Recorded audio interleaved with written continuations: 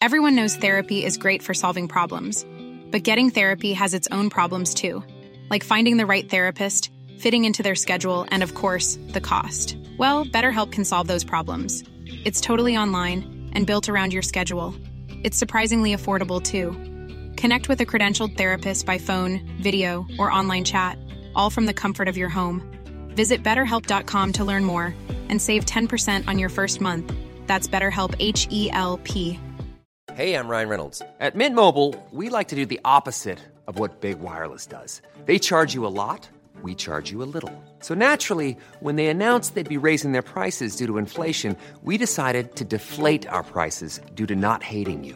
That's right. We're cutting the price of Mint Unlimited from $30 a month to just $15 a month. Give it a try at mintmobile.com/switch. $45 up front for 3 months plus taxes and fees. Promo rate for new customers for limited time. Unlimited more than 40 gigabytes per month slows. Full terms at mintmobile.com.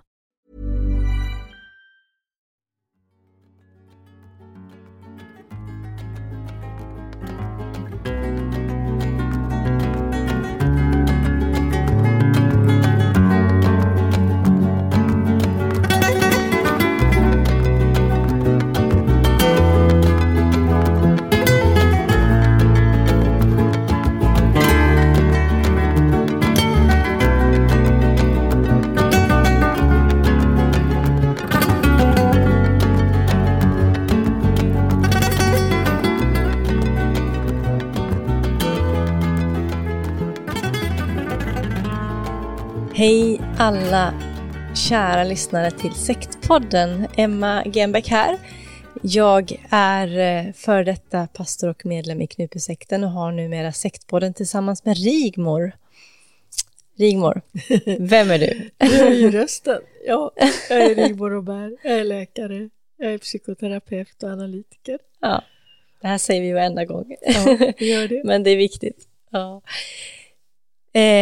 Alltså vi har haft väldigt intressanta avsnitt. Ja, vi började ju för 4 avsnitt sedan utifrån den här dokumentären om utvalda barnen på SVT om Solviksskolan. En Waldorfskola i Järna. Eller en före detta Waldorfskola ska vi väl säga, för den blev utesluten. Nej, den är återupptagen. Nu, så nu är den en Waldorfskola igen. Ja. Stämmer det, men då var den utesluten. Och sen har vi gått igenom antroposofin, olika röster, för, mot, kritiker och så vidare och så vidare. Alltså det blev ju en väldigt stor diskussion. Plötsligt så lyftes antroposofin upp som en rörelse väldigt mycket under ytan. Med en egen begreppsvärld, ett eget tänkesätt. Men också Waldorfskolor där man ofta då sätter sina barn. Och då har en del tänkt att men det var väl flummigt och så vidare. Men det ska man veta att de här föräldrarna som väljer Waldorfskola till sina barn, men de tillhör övre medelklass ofta. Akademiskt utbildade föräldrar. Det är inte något trasproletariat utan det är personer som gör ett informerat val. Ja, men precis. Alltså, det finns och det finns de som är jättenöjda och det finns de som är mindre nöjda. Vi har fått båda rösterna i våra kommentarsfält. Jag tycker kanske det viktigaste är inte att lyssna på vilka föräldrar som är nöjda, utan det viktigaste är ju att få höra vilka elever som är nöjda. Men det är samma sak där, många är jättenöjda, andra är inte nöjda. Och det är ju det att det är en speciell, man betonar alltså till skillnad från vanliga svenska skolan, så betonar man vad man uppfattar som konstnärlig verksamhet. Så att det kan vara den här dansliknande gymnastiken, eurytmi, måla, men också lyssna på sagor som lärarna förmedlar, och sen de här nästan teateruppsättningslika drama, alltså att man spelar upp någonting som kallades i Solvik antilopdansen, men också den här idén om drakleken när man firar Sankt Mikael. Mikael var ju en av ärkeänglarna, och där Mikaels kamp mot draken är någonting som i olika Waldorfskolor så manifesterar man det här vid Mikaelhögtiden. Ja. Nej, men och sist när du och jag pratade om det här så avslutade vi med att prata lite grann, eller vi började prata om läkekonsten. Ja. Därför att det är också så att antroposoferna har haft, inte idag, men de har haft en klinik som heter Vidarkliniken i Järna, som startade 1985, men avslutades och stängdes ner 2019. Där pratar man om läkekonsten, och vi pratade då sista avsnittet om de här 4 kropparna som man utgår ifrån, där det var då den fysiska kroppen som vi ser, kan ta på, och sen var det astralkroppen, eterkroppen och jaget. Och jag skulle gärna vilja gå tillbaka lite mer till det där, för jag tycker det är intressant naturligtvis. Jag jobbar ju själv inom vården och mer vad det här innebär, och jag tänker också på, vi börjar prata också om metaller och deras betydelser. Vi pratar om bly. Salva, tack. Som Bobo Sundgren, som en före detta antroposof, eller som hade blivit smörjd med det när han hade förlorat sin far, för att hans sorg skulle liksom att han inte skulle sörja längre, för att nu var den tiden över och så vidare. Och då tycker jag det är lite intressant, vad har metallerna för betydelse, och vad har de här olika kropparna, de ska vara i balans. Vad är det här för läkekonst egentligen? Vad har Steiner, som då är grundaren, vad har han för syn på de här sakerna? Alltså vi har refererat till en utredning som Sven-Olof Hansson, professor i filosofi vid Kungliga Tekniska Högskolan, KTH. Men han gjorde i alla fall 2002 en utredning där han genomlyste som en kritisk granskning av den antroposofiska läkekonsten. Och då tar han bland annat upp det här med metallterapi. Och det var nytt för mig faktiskt. Att örter och sånt och biodynamisk odling som vi har förknippat det. Men jag visste inte riktigt det här med... Men då har han fått fram att man har en behandlingsanvändning av de 7 metallerna.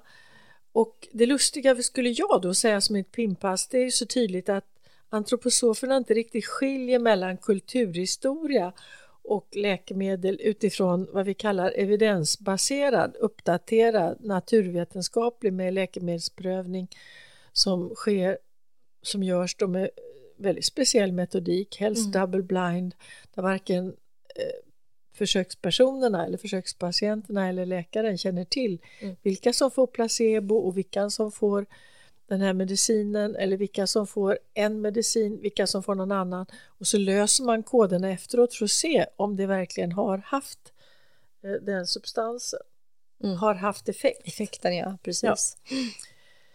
Men inom antroposofin då så knyter man an till väldigt gamla traditioner, och den här med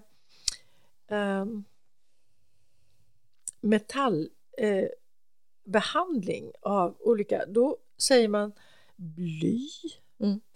Och då vet vi att bly har förknippats med planeten Saturnus, och beroende på dess avstånd till jorden så ser det ut som att Saturnus från vårt håll sett rör sig långsamt, för den ligger långt bort ifrån oss.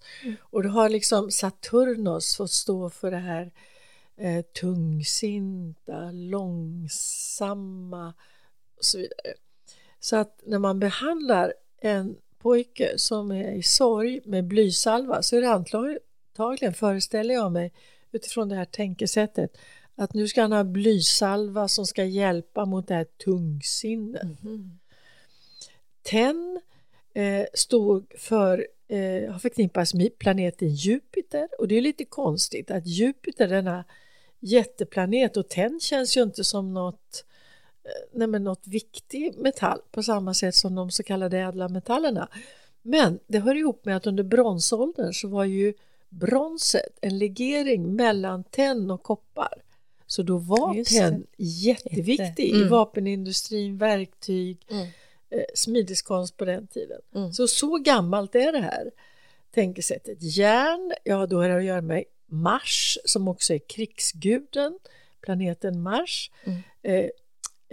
Solen, solsystemets mitt, men det har ju varit förknippat med guld, koppar, med Venus,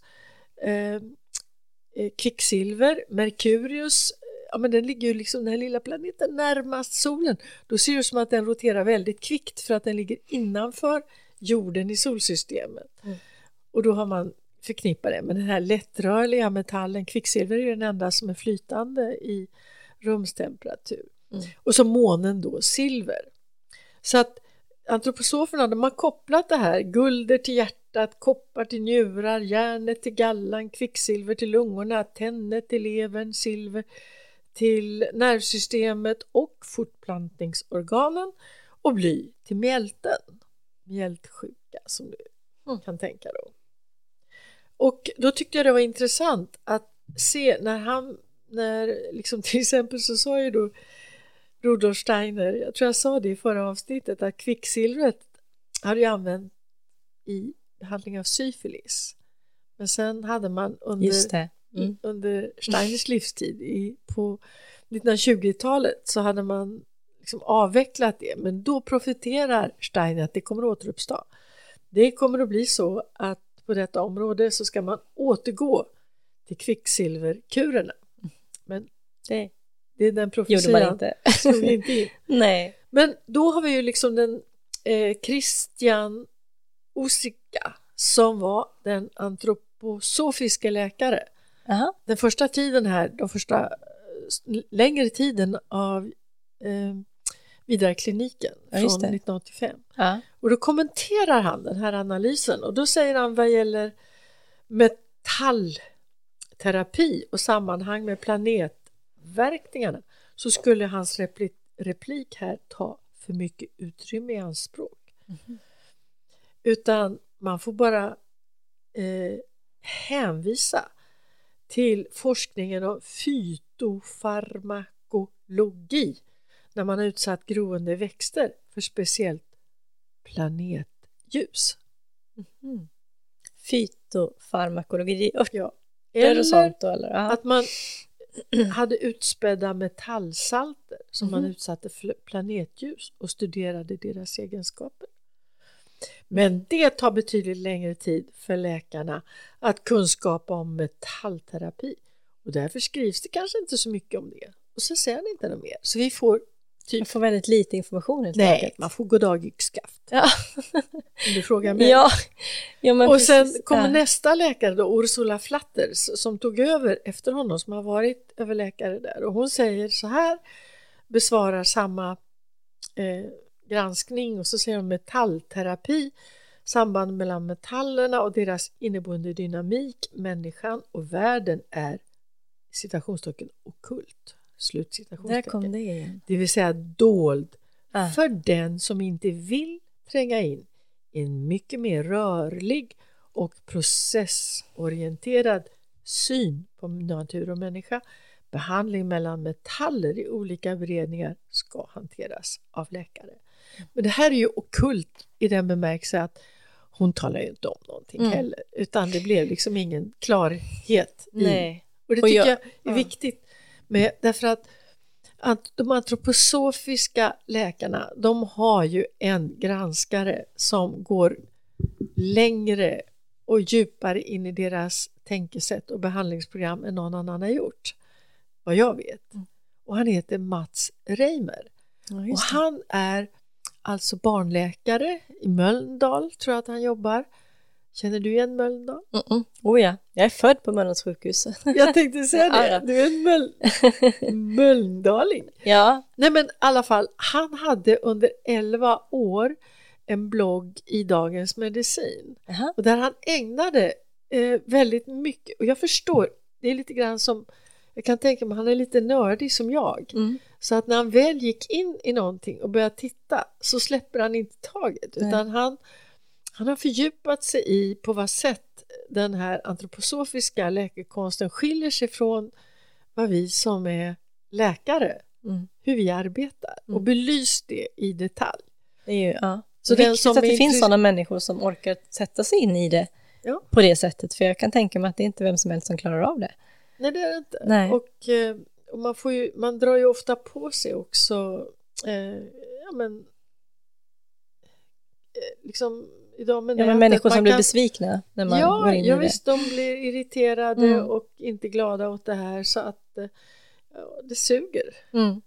Men du, innan vi fortsätter, så jag tänker tillbaka på det du sa om det här med ockult kunskap eller vetenskap eller vad man nu kallar det, som är dolt för den som inte vill se. Det där tycker jag, det klingar väldigt illa hos mig utifrån vad jag själv har varit med om när man talar om sekter. Därför att det är ju för mig i alla fall ett sånt där tydligt argument för att människor inte förstår. För vill man inte liksom inte är insatt eller ha liksom den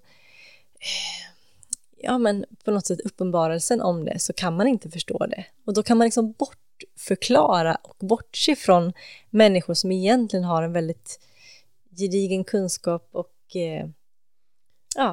Men jag tänker så här, att du har rätt, för att både Christian Osika och Ursula Flatters, de är uppenbart vana att kommunicera med personer som inte själva är läkare. Sitter jag i ett auditorium och lyssnar till det här, så skulle jag omedelbart ställa frågor, precis som Mats Reimers gör. Och som jag skulle göra idag när jag satt mig in lite grann i deras tankevärld.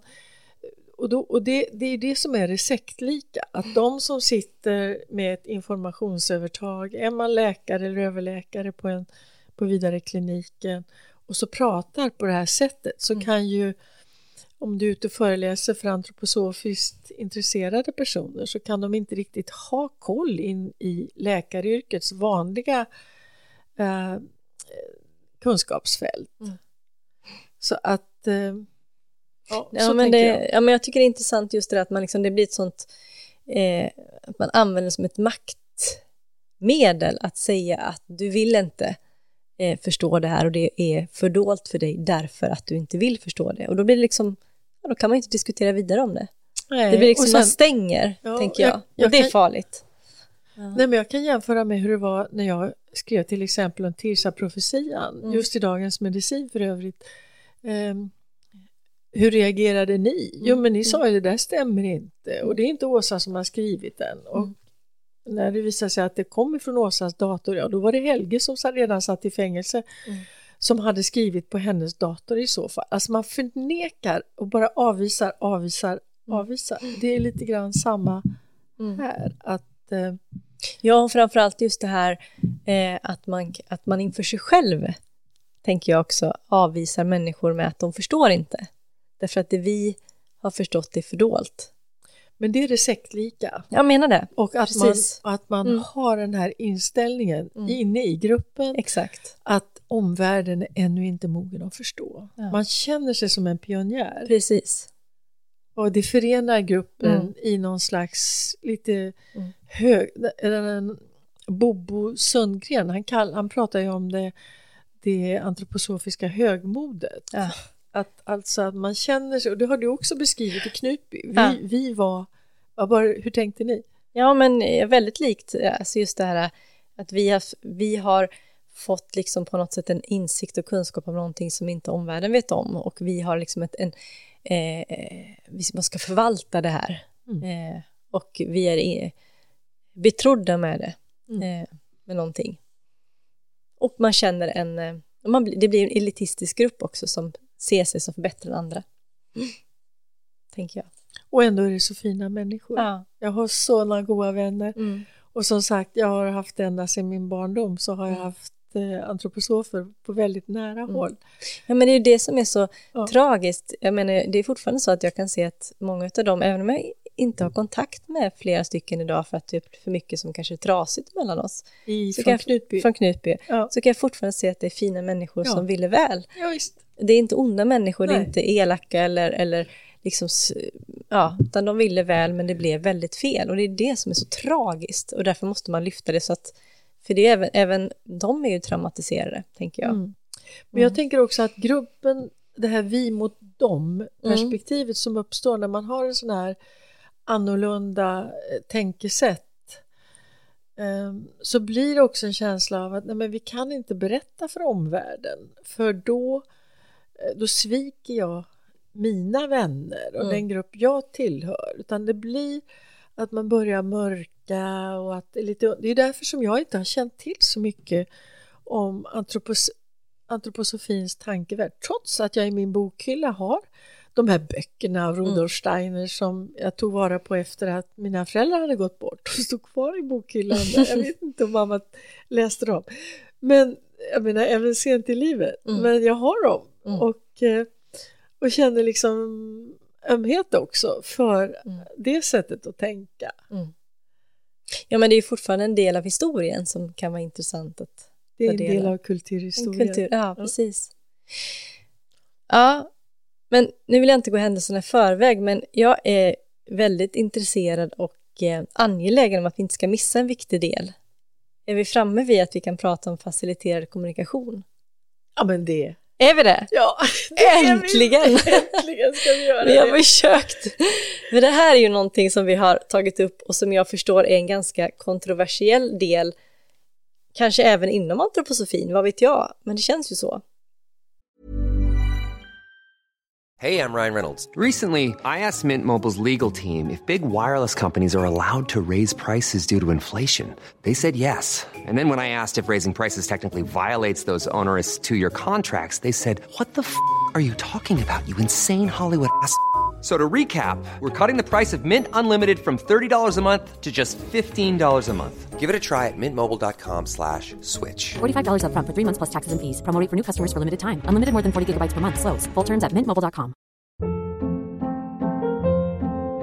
Hold up. What was that? Boring. No flavor. That was as bad as those leftovers you ate all week. Keke Palmer here, and it's time to say hello to something fresh and guilt-free. Hello Fresh. Jazz up dinner with pecan-crusted chicken or garlic butter shrimp scampi. Now that's music to my mouth. Hello Fresh. Let's get this dinner party started. Discover all the delicious possibilities at hellofresh.com.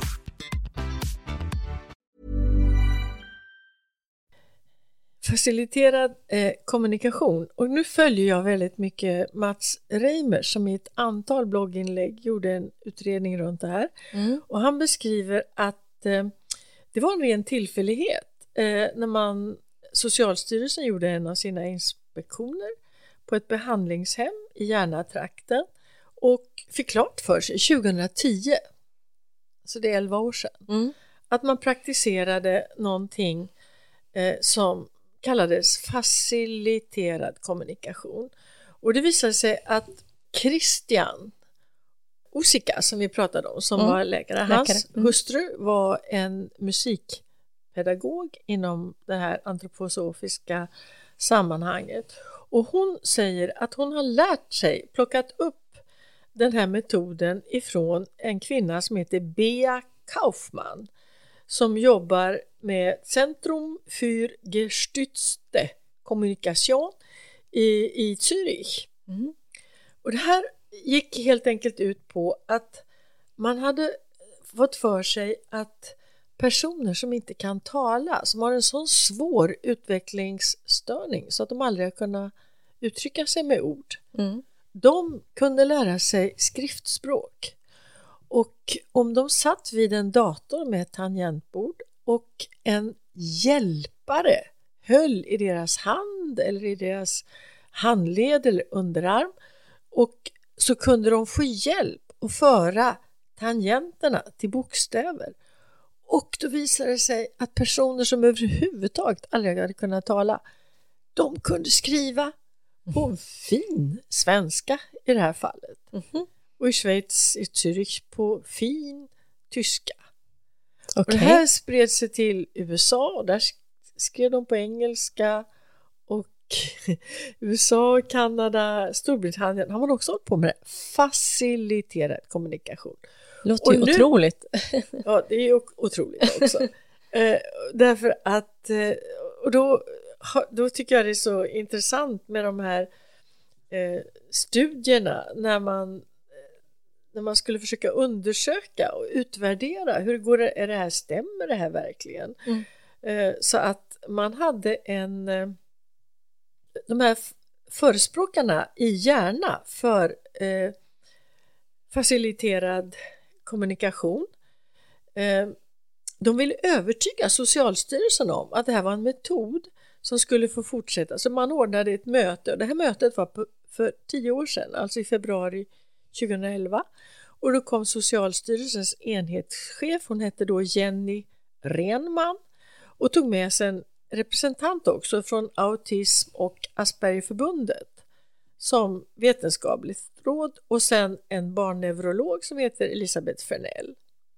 Och från Järna kom då 2 läkare, nämligen Walter Osika. Och nu börjar du känna igen att här har vi går igen. Ja, är det pappa Osika kanske? Nej, det här är son. Det är son Osika. Och sen även Jackie Schwartz som har varit en barnläkare som har varit knuten till Vidarekliniken. Och nu skulle man demonstrera den här en ung man med svår så kallad lågfungerande autism som inte kunde tala då. Och hans stödjare som den här heter som håller i handen. Och då bad ju naturligtvis de här representanterna för inspektionen, ja, men om vi nu ställer frågor som den autistiska personen ska besvara, då kan kanske stödjaren gå ut i det andra rummet så att vi får liksom så att inte den hör. Det låter rimligt. Men det gick inte. Och det här är väldigt sorgligt för mig eftersom jag gillar Walter Osika och Jackie Schwartz har jag nog aldrig träffat. Men då började de säga att det skulle vara kränkande för integriteten för den här utvecklingsstörda personen och även för stödjaren. Så det här är ju redan här, märker man att det är någonting fishy. För att nu skulle ju stödjaren höra de här. Ja, och så började det här då och att man ställer frågor och så skriver den här, men det är ju stödjaren, så att Mats Reimer kallar det här för att den stödjande behandlaren då använder egentligen den som har den här kognitiva funktionsnedsättningen eller handikappet nästan som en buktalardocka och berättar själv saker och ting. Och det här är ju otroligt jobbigt för här tittar vi in liksom i det svarta hålet lite grann. Sen spred sig den här tekniken ifrån Järna ner till Göteborg. Och då visar det sig att på de här särskolorna, särgymnasiet för elever med svåra handikapp så började man använda det här. Och nu kommer vi till det märkliga då. Därför att en sak till vill jag säga, det har visat sig vid de här studierna att den som ska skriva, alltså den som har handikappet, han eller hon tittar liksom åt höger och vänster och tittar överhuvudtaget inte på tangentbordet. Medan däremot faciliteraren tittar desto mer intensivt rakt ner. Så faciliteraren styr liksom. Det blir uppenbart att det är så. Ja. Det går till. Ja, den kallas för skrivaren men man använder skrivarens finger men berättar. Och då kan man tänka sig, vilka bluffar och vad de bluffar. Men det sorgliga eller tragikomiska eller vad man ska kalla det är ju att de tror själva. De lurar sig själva. De tror själva att de gör inte det här avsiktligt utan de gör på något vis omedvetet eller halvmedvetet. Men sen började det här, kommer du ihåg att vi hade en period när man åt, som vi har varit inne på, jag kallar det för terapisekter. Terapeuter, i Säter till exempel och även på andra ställen då, där terapeuter påstod sig kunna återuppväcka bortträngda minnen. Och det var dessvärre vad som togs uttryck här. Så att här började de här faciliterade kommunikationen och berätta om att man hade varit utsatt för sexuella övergrepp. Nej, men om man går tillbaka till 2014 så berättade en speciallärare, Lars, hur det var när han blev anklagad för sexuella övergrepp. För då påstods just en elev i det här särgymnasiet att under så kallad faciliterad kommunikation har varit utsatt för sexuella övergrepp av Lars som under 27 år då hade arbetat med utvecklingsstörda barn och vuxna i den kommunala omsorgen. Och så att i maj 2012 så blev han plötsligt underrättad om från ledningen på skolan där han jobbade att han var polisanmäld för sexuella övergrepp mot Jakob, en autistisk pojke i 20-årsåldern som han hade arbetat med. Och det baserades på sån här faciliterad kommunikation. Okay. Ja. Så han blev avstängd från sin tjänst med omedelbar verkan. Oj. Får jag bara fråga, kanske en dum fråga, men var det här en antroposofisk, alltså var det en Waldorfskola? Nej, det var inte. Nej, utan de hade bara anammat. Det här spred sig. Aha. Och andra skolor. Ja, och så småningom, han blev sen kallad till polisförhör. Först fick han gå och vänta i 2 månader, fick inte gå till sitt jobb. Och sen dagen efter det här förhöret så beslutade åklagaren att lägga ner förundersökningen. Men skolan ansåg inte att Lars kunde arbeta kvar med eleverna.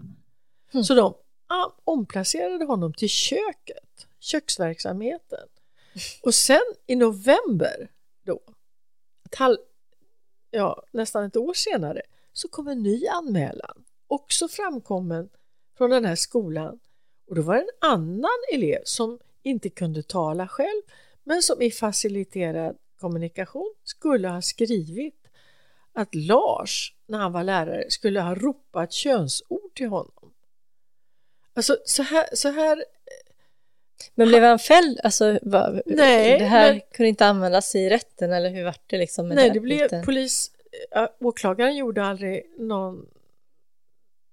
något rättsärende av det. Lades ner. Men skolledningen sa att han kunde inte få fortsätta, utan han skulle få ett avgångsvederlag.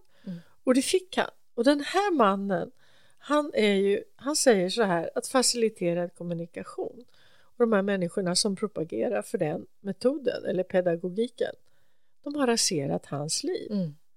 Man kallar det för ett hokus pokus och kallar förespråkarna för en sekt. Så säger han, vad det handlar om är ju att lura elever och föräldrar som får förhoppningar om att deras barn plötsligt kan kommunicera genom att skriva.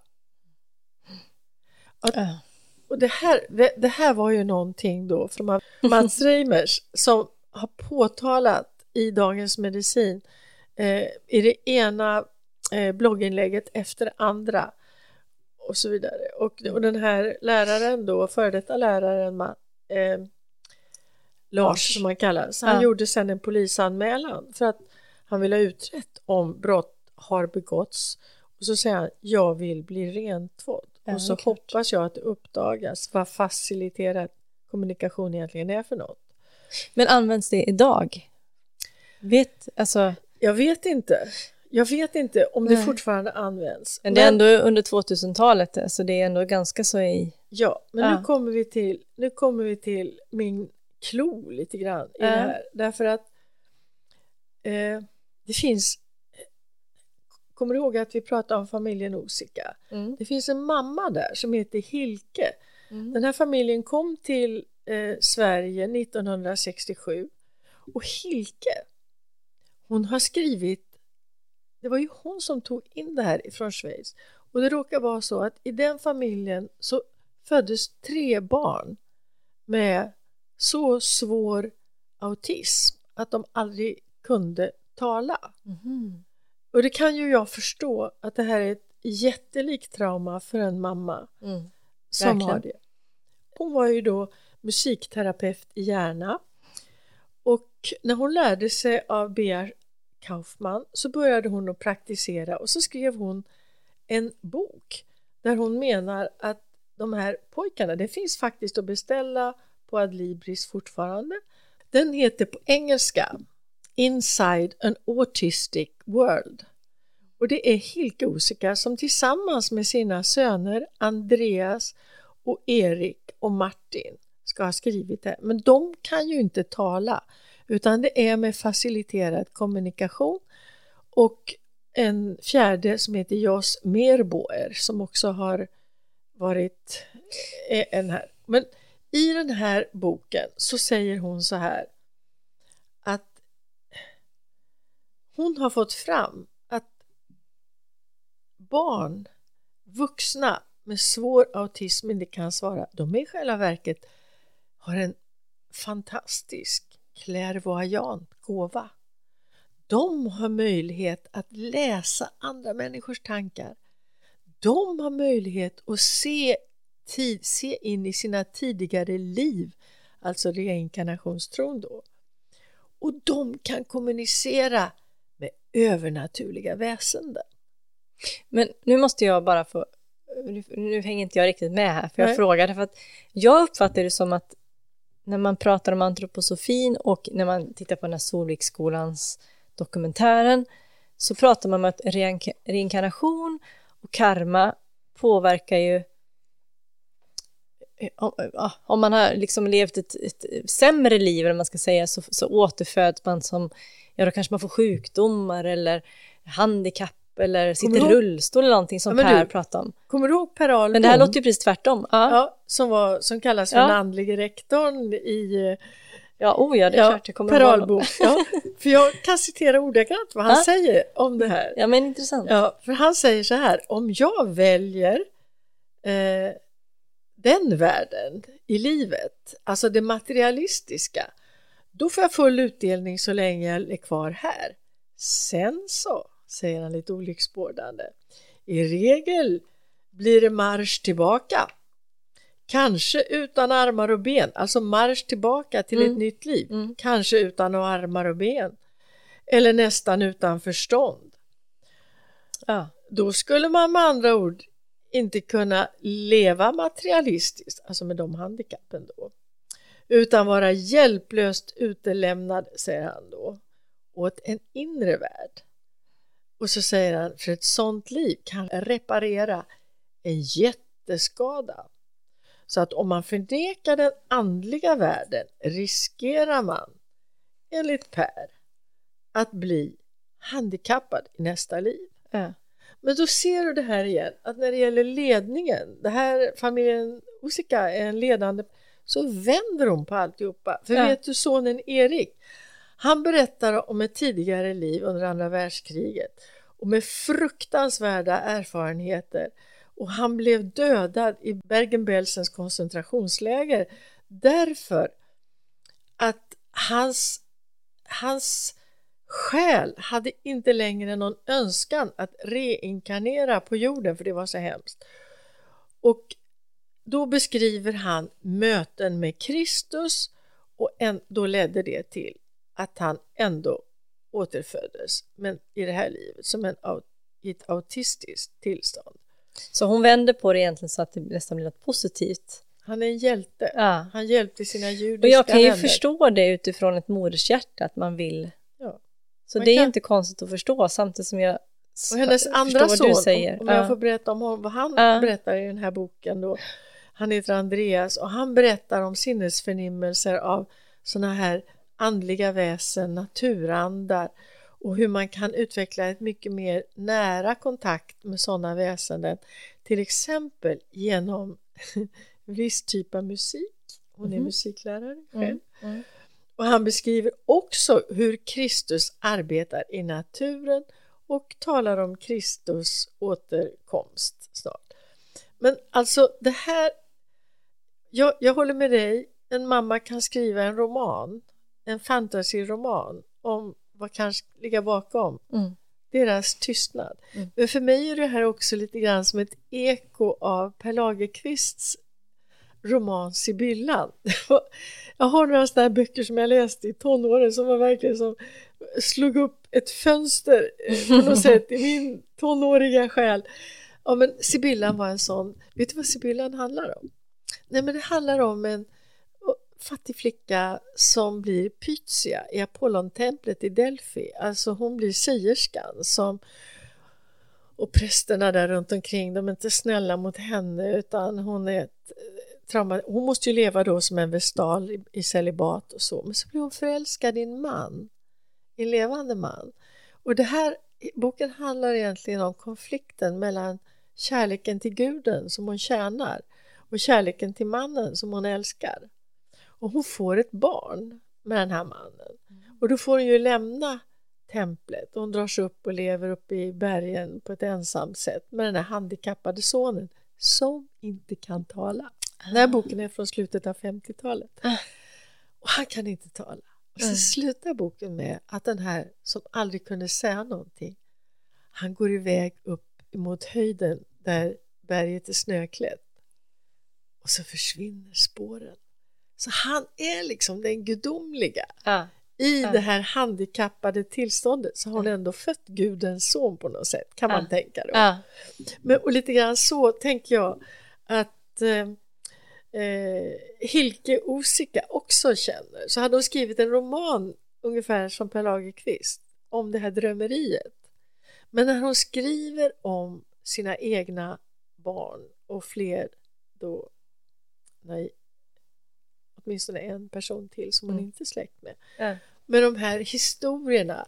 Och då är det inte fråga om att det är ett straff som enligt Per Ahlbom, då har man så svårt handikapp, ja men då har man gjort något riktigt dåligt. Utan här är det tvärtom. Man har gjort något otroligt storartat i sitt tidigare. De har varit storartade människor. Så då ser man hur det blir med de här ockulta, fördolda. Att då kan du använda, om du är i en maktposition och har anseende, så kan du använda det här liksom lite tvärtom beroende på om du är... Ja, jag förstår. Förstår du? Och det är så fruktansvärt tragiskt att man överhuvudtaget värderar människor. Ja. Men, och det är ju den här konstiga reinkarnationsövertygelsen då. Och där man tycker sig se in i. Och sen så lägger man över det här på personer som inte själva kan förklara sig. Som inte ens man iläser någonting som man vill föreställa sig. Sen ska vi säga att det är säkerligen inte så det är inom alla, alltså Waldorfskolor idag på något sätt. Nej, och förhoppningsvis så är det väl så att i och med det här med att Solviksskolan kommer upp till ytan, det händer saker i Storbritannien, så städar man väl upp också inom den här delen av liksom våran kulturhistoria som du benämnde det som. Och förhoppningsvis finns det kloka människor som kan ta tag i det. Jag vill säga en sak till. Därför att diskussionen har ju kommit upp. Men Skolinspektionen, varför? Skolinspektionen. Varför sa de inte ifrån? Ja, precis. Och då hade Dagens Nyheter häromdagen en lång stor artikel där det var just en man, en lärare som hade jobbat inom Skolinspektionen som var där och gjorde en utredning om just Solviksskolan. Talar vi då alltså under den här tiden? Då. Och skrev ett utlåtande som han idag står för fullt ut. Men han säger, jag var ju tjänsteman så jag kunde ju inte ta det beslut. Det är politikerna som tar det beslutet. Han bara gjorde själva översynen och underlaget. Ja, precis. Ja. Och då kan man undra, politikerna, och det var socialdemokratiskt styre i kommunen vid den tiden. Det visar sig, de ville lägga ner Solvik. Och så har den här granskningen som Dagens Nyheter gjorde visat att det var Socialdemokraterna som då satt i regeringsställning här i Stockholm med ministrar, skoldepartement, det här var fortfarande under Palmes tid. Karlsson, de sa, här ska vi ha frihet, här ska vi ha valfrihet och så vidare. Så att det var egentligen de centrala politikerna som har kört över de lokala politikerna som hade tydligare insyn. Också viktigt att säga. Ja, att det fanns de som faktiskt försökte. Ja. Intressant. Du, Rigmor, vi börjar närma oss ett slut. Jag vet att vi har mycket mer vi vill prata om. Ja, vi skulle ha pratat om vaccinationen. Ja. Jag vill bara nämna det innan vi slutar. Att i den här antroposofiska läran så har det också funnits en idé om att vaccinationer av små barn på något sätt kan skada immunsystemet på sikt. Just det. Så att det har varit när man tittar på hur många 2-åringar som är vaccinerade så har det varit alarmerande många färre i Järna än i andra kommuner. Och då har man sagt, eller då har undersökningar visat att det är den här antroposofiska övertygelsen som gör att föräldrarna har valt att göra på det viset. Och då har man fått små epidemier av mässling, man har fått epidemier av röda hund som har varit lokalt just här. Så Så det, ja. Jo, och jag vet att vi har fått inlägg tror jag där man säger att nej, men idag vaccinerar vi och det är mycket möjligt, men det här har funnits och därför behöver man prata om det och upplysa. Ja, jag tänker det är väldigt aktuellt idag. Ja, verkligen. Med tanke har du på... fått vaccination mot covid-19? Oh ja, det är flera månader sedan. Jag jobbar inom vården så jag fick det tidigt. Ja, vilket jag är väldigt tacksam för. Jag har också tagit mina 2. Ja, härligt. Äntligen. Ja. Ja. Tack Rigmor för idag. Massa intressant som vi har fått diskutera och prata om. Vi fortsätter. Facebook, Instagram. Skicka era tankar och berättelser till oss på sektpodden@gmail.com. Vi ses nästa vecka. Visst gör vi. Hej. Hej då.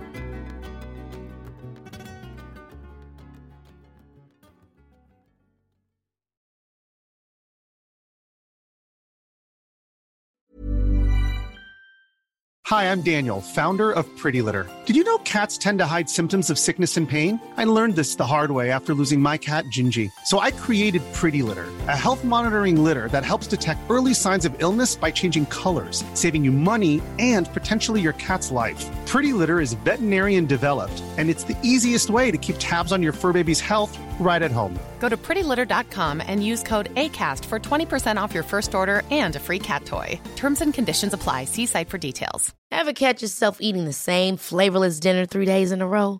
Dreaming of something better? Well, HelloFresh is your guilt-free dream come true, baby. It's me, Keke Palmer. Let's wake up those taste buds with hot, juicy pecan-crusted chicken or garlic butter shrimp scampi. Hello Fresh. Stop dreaming of all the delicious possibilities and dig in at HelloFresh.com. Let's get this dinner party started.